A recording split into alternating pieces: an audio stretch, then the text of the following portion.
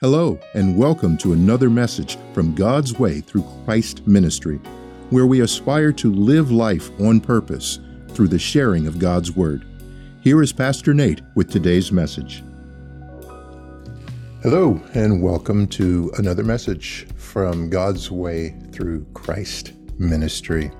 I'm so glad you could join us for this Sunday message in the sharing of God's Word. This is where we study, learn, and abide in our personal journeys along our walk with Christ. And if there is one thing that I know for sure, that is, there is our way and there is God's way. Father in heaven, we thank you once again for this opportunity to join together. We thank you for sparing our lives thus far to be able to worship, to dine, to feast upon your word, inspired by you, through men, as recorded and written down over the years, that gives us the instruction, the principles, the values that we should have as members of the body of Christ, that we should exude, that we should contain within our hearts to lead us along the path that you would have us to go. Father, I ask that this word reach out and touch the hearts, minds, souls, and spirits of those who need to hear from you, who want to know more about you, who are in relationship and or are looking to establish a relationship with you to help strengthen and develop that relationship. That is the purpose of all of this. Again, use me, Father, as your messenger to deliver your message to your people in the way that you would have it to be done. This we ask and pray in your Son, Jesus' name. Amen. Today, I want to talk about matters of the heart. In previous messages, I've talked about the mind. I've touched on the heart. We've covered a number of areas, but this one is crucial to our existence in the way that we walk. A notable reference tool indicates that the word brain isn't mentioned once in the King James Version of the Bible. However, the word heart is mentioned 826 times. So that would seem to indicate that the heart is at the heart of the matter as it relates to us, our relationship with God, and impact on our lives. Suffice to say that it's a matter worth addressing often. The writer of this passage I'll be reading from today is David, and as is the case in much that he had to say in what he wrote about, it's plain and straightforward, easy to understand. Also, like other writings of his, it's thought that he is writing this to himself, for himself, to encourage himself. So we can learn a lot from this approach, as we should, as we come to learn and know God's word, first for ourselves, speaking and reciting the wisdom for ourselves to encourage us as individuals. Then, once it is embedded deep within the recesses of our minds and hearts, it will have marinated just enough for sharing with others. So receive, embed first before imparting. That way the authenticity, the potency will remain, if not be multiplied. So I'm going to take today's scriptures from Psalms 37 And I'm going to read from the New International Reader's Version, verses 1 through 13. Verse 1 says, "Don't be upset because of sinful people. Don't be jealous of those who do wrong. Like grass, they will soon dry up. Like green plants, they will soon die. Trust in the Lord and do good. Then you will live in the land and enjoy its food. Find your delight in the Lord. Then he will give you everything your heart really wants. Commit your life to the Lord. Here is what he will do if you trust in him. He will make your godly ways shine like the dawn. He will make your honest life shine like the sun at noon. Be still. Be patient. Wait for the Lord to act. Don't be upset when other people succeed. Don't be upset when they carry out their evil plans. Keep from being angry. Turn away from anger. Don't be upset. That only leads to evil. Sinful people will be cut off from the land, but it will be given to those who put their hope in the Lord. In a little while, there won't be any more sinners. Even if you look for them, you won't be able to find them.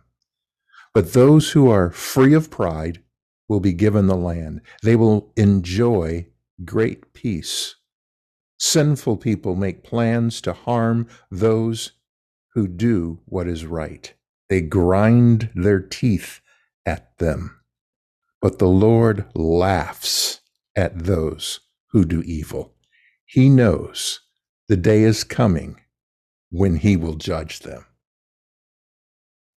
Unmoved is he on whatever those sinful, wicked, evil people, evil in their actions and behaviors, possibly hearts, doesn't move our God, the God that we serve. So the title topic for today's message is What the Heart Wants. What the heart wants. Our hearts can be fickle. They can be stolen, broken, excited, intoxicated. They can race. They can be shocked and saddened. They can be made happy, and they can love, just to name a few. Our hearts are at the core of our being closely connected to our spirit, often one and the same.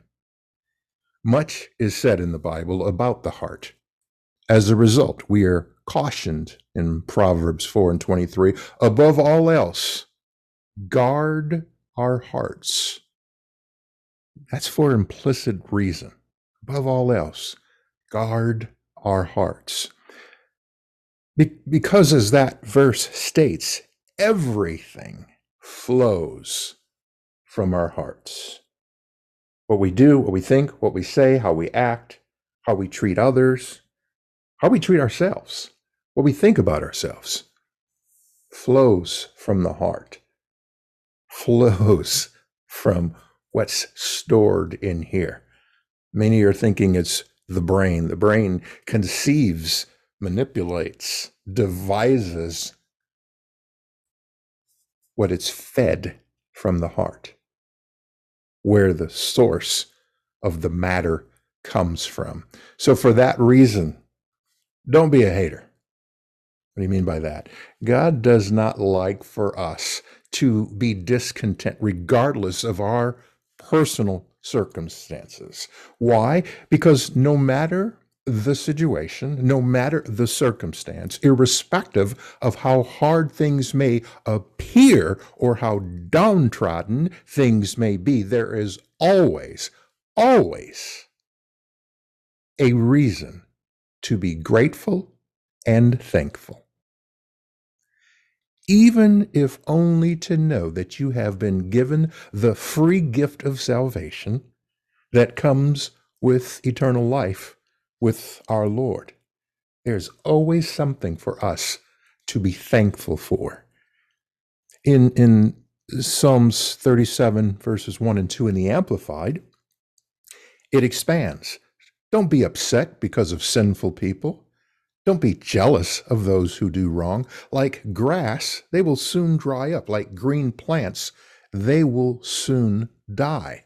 What these verses assure us is that we are not to be consumed with envy, spite, or jealousy when we see the wicked appearing to prosper, or relish in their lives despite their evil behaviors and intentions. Their reign will be short lived at best. Their good times will one day run out. Their overflowing wells will run dry at some point. Without God guiding them, leading their path and their ways, there is no possible way they will be sustained in their plush, but soon to be dried up and barren existence. Not worth your time, energy, or focus. Further, in Psalms 37, I'm going to read a few different verses, 10, 13, 15, and 17 from the Amplified. Verse 10, for yet a little while, and the evildoers will be no more. Though you look with care where they used to be, they will not be found. Verse 13, the Lord laughs at the wicked, for he sees that their own day of defeat is coming. 15, the swords of the wicked shall enter their own hearts, and their bows shall be broken. And finally, verse 17, for the arms of the wicked shall be broken, but the Lord upholds the consistently righteous. Consistently. There's a word that we hear over and over again. It is about being consistent. In the therapeutic world, we look for patterns of behavior to determine if there is a matter in which it needs to be addressed. Every once in a while, things happen, they occur, and it's a once in a blue moon, as we've heard the saying. That's one thing. We all make mistakes. As it said, the first time it's a mistake. The second through the trillionth or so time, it's a choice. Pattern. If you continue to choose, consistency is important. So from those verses, know that there will come a day when evil no longer exists amongst the body of Christ. God sees and hears all, and he is in no way pleased by those who willfully choose to be wicked, sinful, evil, deceitful, and even vile in his eyes. Yes, he is the judge and will one day be the judge, jury, and repayer of deeds for those that are continuing to do wicked things willfully, intentionally. As it says, the sword of the wicked they live by will enter their hearts. If they do not repent one day, they will inevitably die by the sword they wield. Let's add some definition to the word swords. Envy, greed, lust, pride, arrogance, gluttony are just a few of those swords that the wicked and evil can wield. It will be the end of them. They don't change their ways. We should take heed not to wish ill will upon them, no more than envying or being angry with them, lest we run the risk of being caught up with them when judgment day comes, or a time of evil doing expires, be it in this life or the next, of our precious little time we have here on earth. They're not worth spending a nickel's worth of it on. Not worth it. We should, and the second point, trust God and trust his process. Trust God and trust the process, which is his process. If we know anything about God, we should know and rest assured that he has a master plan. No question. As you may have heard me say many times, God has a plan for us to give us hope and a future. The process involves us trusting in and relying on God to take care of us in our time of need. In Psalms 37, verse 3 in the Amplified, it says, trust, lean on, rely on, and be confident in the Lord and do good. So shall you dwell in the land and feed surely on his faithfulness.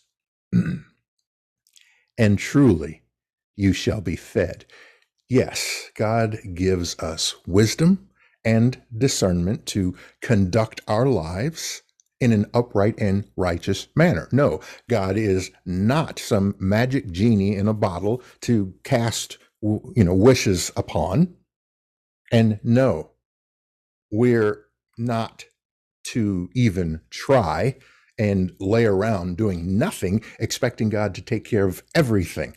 That is not what that means or says. The point being in this verse is that after we have done everything that we can, when, not if, we run into opposition, obstacles, a cliff, or a mountain, we should trust God, trust the God that we serve. That could mean him moving the mountain out of our way, or moving us, leading us up, over, and even through the mountain. That's how powerful he is. His faithfulness cannot even begin to be compared to man. That would be like comparing the mass of a tiny gnat with the entire universe. Yeah. In Psalms 37:7 in the Amplified, it says, be still and rest in the Lord. Wait for him and patiently lean upon him. Fret not yourself because of him who prospers in his way, because of the man who brings wicked devices to pass. So after we have prayed, sought God's divine direction, spend time abiding in close relationship with him, and done everything his word asks of us, in addition to exhausting everything we can possibly do, then we should be still, rest, and wait. Wait in positive anticipation for God, with a conviction that we know that we know that we know. Never have I seen the righteous forsaken nor their children beg for bread. We know that God has gone before us, that he will deliver us from, he will provide for us. Positive anticipation. What we don't do is fret or worry. We don't wring our hands, have angst, heaven forbid, curse, throw things, hold a tantrum, mistreat others, use that as an excuse. Something bad's happening to me, so there's the saying, hurt people hurt people. That's not a permissive statement that says because you've been hurt, you get to hurt others. That's just an awareness for those that are being wounded so they don't take it personally. Stop that. Don't do it. If you have a Christian faith, you know that that's not how God would have us to be. We're not to be envious of others who appear to have it easy. Appear. And don't be mad at those that don't seem to have the same challenges as we do. And then never question God's process. There's that faith in belief. You know what you're doing. You created me. You created my fellow man. You created this earth. You've created all the planets in this galaxy and all the planets in the 500 billion galaxies in this universe. So, pretty sure I've got a lot of confidence that you can handle my little issue, which may be big to me. And he knows that as a father. But he wants to be there to help you with it. Positive anticipation and hope. In Psalms 37, verse 7 in the Amplified. And the Lord helps them and delivers them. He delivers them from the wicked and saves them because they trust and take refuge in him. I can trust because it's in my heart. I can trust because I know that I know that I know, because I have a relationship. It's not that I know of, but to know, to have, to abide, to have studied and learned, to believe. We should have complete confidence that the God we serve will protect, provide, provision, promote, spare, rescue, and ensure our well-being always, in all ways. Period. Yep, I'm going to say that again. We should have complete confidence in the God that we serve, that he will protect, provide, provision, promote, spare, rescue, and ensure our well-being always, in all ways. Period. Not up for debate. Statement of fact. Why? Because he loves us. Because our faith pleases him. Because our efforts to lead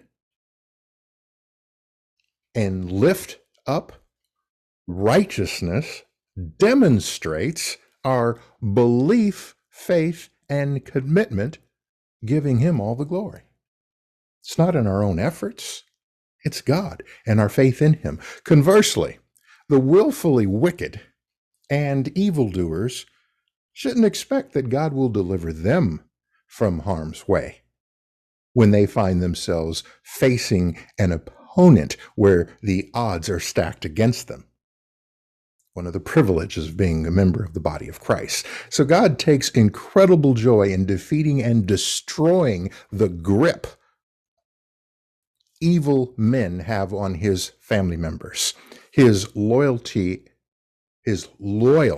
and faithful sons and daughters. He won't hesitate to exert his omnipotent power against anything that would dare come against or interfere with his plan. Not going to happen. There is but one winning team in this battle. Be on it if you do nothing else. The final point I want to make is this, and it's the most important verse of this passage, at least to me, the one I want to address, and it's an aligned heart receives its desires. An aligned heart receives its desires. Much has been said about God's blessings and rewards. Sadly, much has been misconstrued and misinterpreted, leading some to innocently and unconsciously, while others purposely mislead God's flock. Let me be abundantly clear. God's rewards can come in this life, potentially, but most assuredly in the next. So that doesn't mean it always happens in this life, in this short time that we are here. And compared to eternity, really not even a comparison. In no way does that mean, nor does it say, that we get everything we wish for. It's not Santa God or God Claus, not a genie in a bottle. It's God. Yes, God has unlimited everything, but that does not mean we receive or he gives us everything. All right, so here's the verse, Psalm 37, verse 4 and 5. Verse 4 in the Amplified, delight yourself also in the Lord, and he will give you the desires and secret petitions of your heart. Commit your way to the Lord. Roll and repose each care of your load on him. Trust, lean on, rely on, and be confident also in him, and he will bring it to pass. So we've got a couple of clear instructions there that lay it out. The key in verse 4 is to delight yourself in the Lord. The biblical definition of delight here is a high degree of gratification, extreme satisfaction, the power of affording pleasure and take great pleasure or give keen enjoyment. By that definition, we should be so incredibly overjoyed, excited, content with, and dependent upon God, so thankful he exists so close in relationship that we instinctively know what pleases him. When you know when you're in a relationship with someone and you finish each other's sentences, when you're close to a friend, you know their favorite color, their favorite food, you know their habits, you know so much about them. We've heard the saying, I know you better than you know yourself. That's what a relationship is. You know what makes them angry and you know what makes them smile. God's given us a manual. People don't come with those. Yet to find a really perfect one for marriage, right? But God gave us a manual. He made it abundantly clear. There can be no mistake or even misinterpretation, despite people's best efforts to do that. So, in other words, our relationship with him, his gift of salvation and eternal life, are more than anything we have, ever will have, and nothing can compare with just having the ability to abide with God, to know him, that honor, that privilege, that blessing, that to have his favor, to have spared our lives, to have sacrificed his son. We then are so committed to God that our every thought, action, and belief, we seek his divine guidance on and for. In other words, we seek him in everything, every aspect of our lives. We're aligned. We are in tune. We rely on him for everything that troubles us, as it talks about in verse 5, casting our cares, as to toss them or throw them. We relinquish them, letting go for good, trusting and knowing we are safe in capable hands. Then, by default, and here's the important part, our desires for us are perfectly aligned with his desires for us. Then we are in a position for him to give us the desires of our hearts because he put them there. I'm hoping that's revelation. He can give you the desires of your heart because he put them there when you have a close relationship, when you are abiding. Then he will award our secret petitions because he knows. We know. And they're only a secret to those who are not a part of this intimate relationship we have with our Lord and Savior, our sovereign God. So they're secret petitions from everybody else.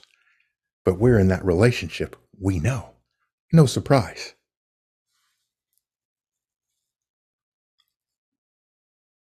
In the next verse,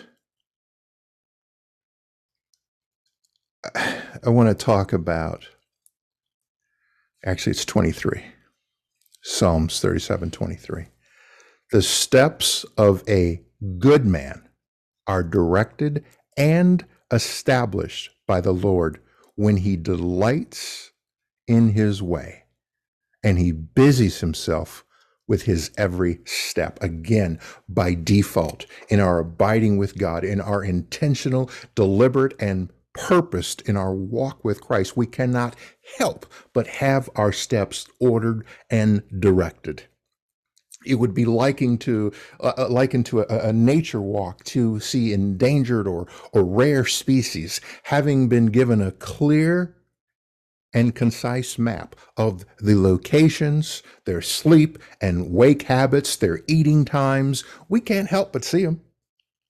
On the other hand, we'd be hard pressed trying to see wildlife in the rainforest when we chose to get on a plane and go to the North Pole. Not going to happen.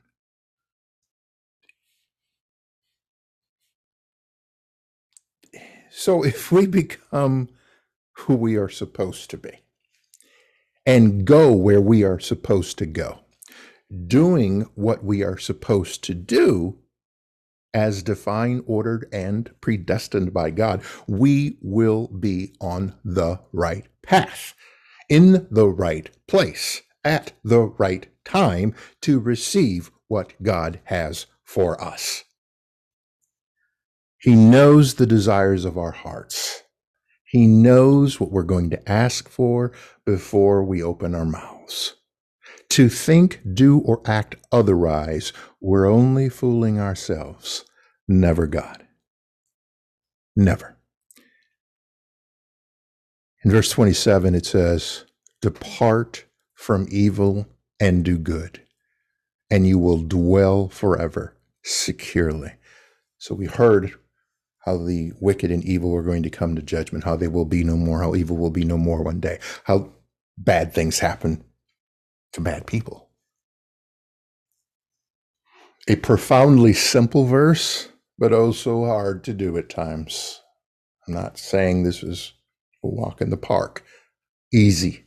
It does take commitment. The world's way, their ways are alluring. Its trappings highly entangling in this life, in the moment. Know that no day lasts forever, as our lives on this earth will not last forever. Put bluntly, we don't know from one day to the next if we'll even make it to that future date of when I will someday. As we all know in the scriptures, tomorrow is not promised. We would be best served to live each day as if it were our last full day living, to live as God intended, spread love, joy, and peace wherever possible. Be quick to forgive, slow to anger, and never judge. Let go of things that do not serve you, that you know from your heart's conviction are not suitable for you.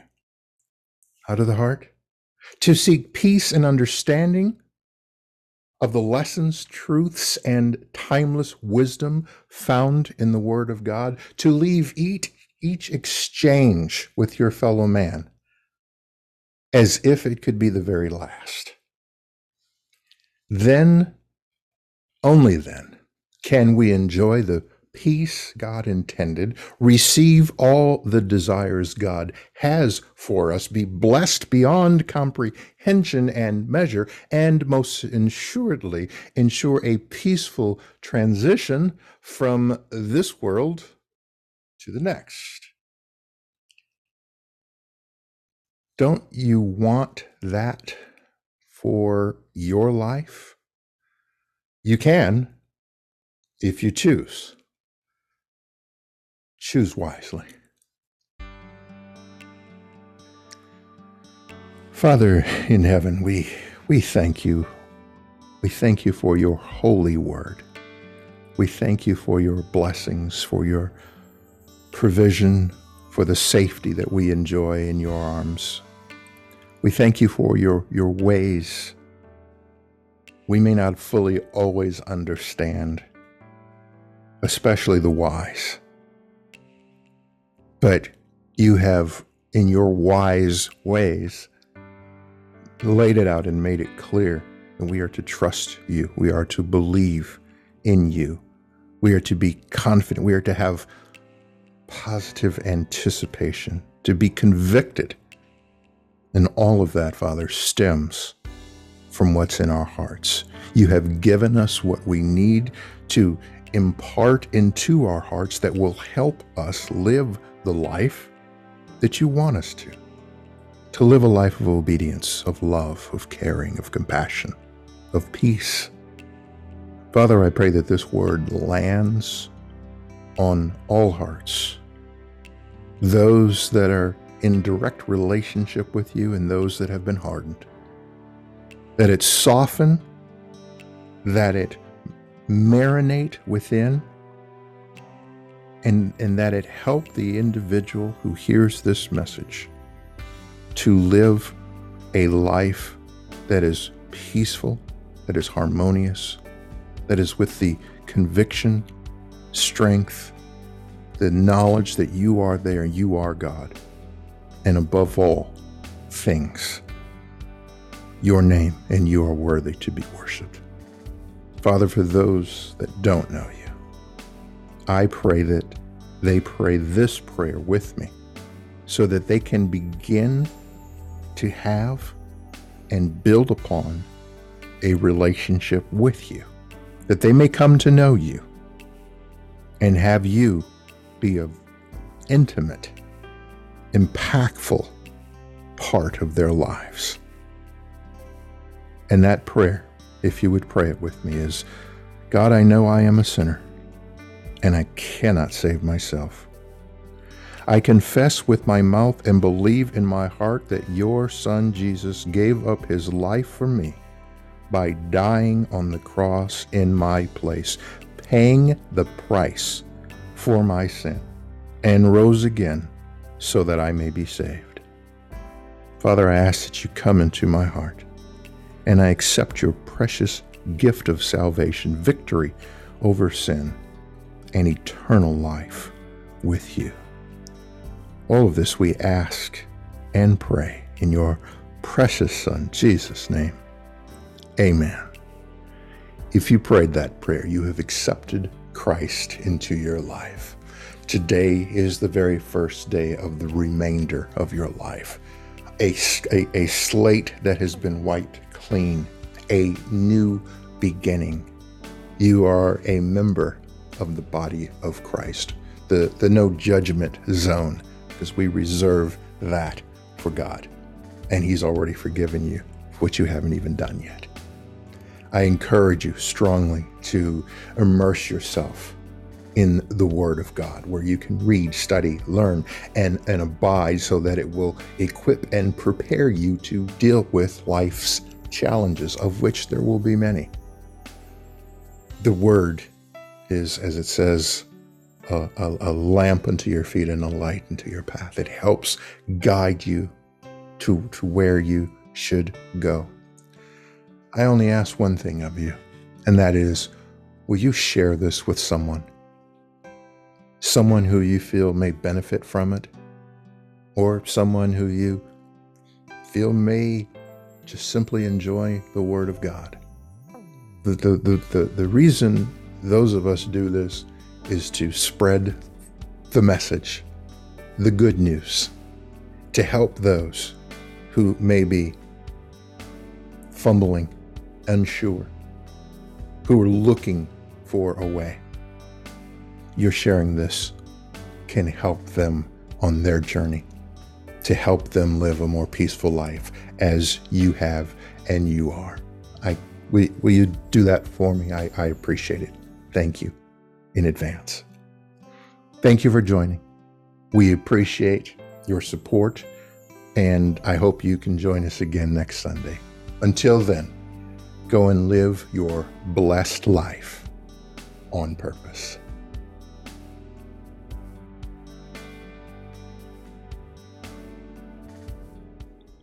Thank you for joining and worshiping with us today. I hope your soul was fed and thoughts stirred in the sharing of God's Word, and that today's message will inspire you to live a godly life.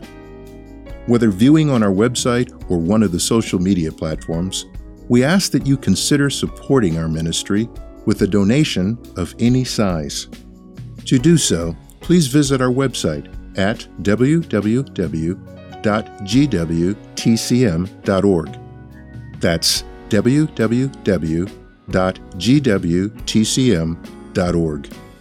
We appreciate you and your support. We look forward to sharing God's message with you again.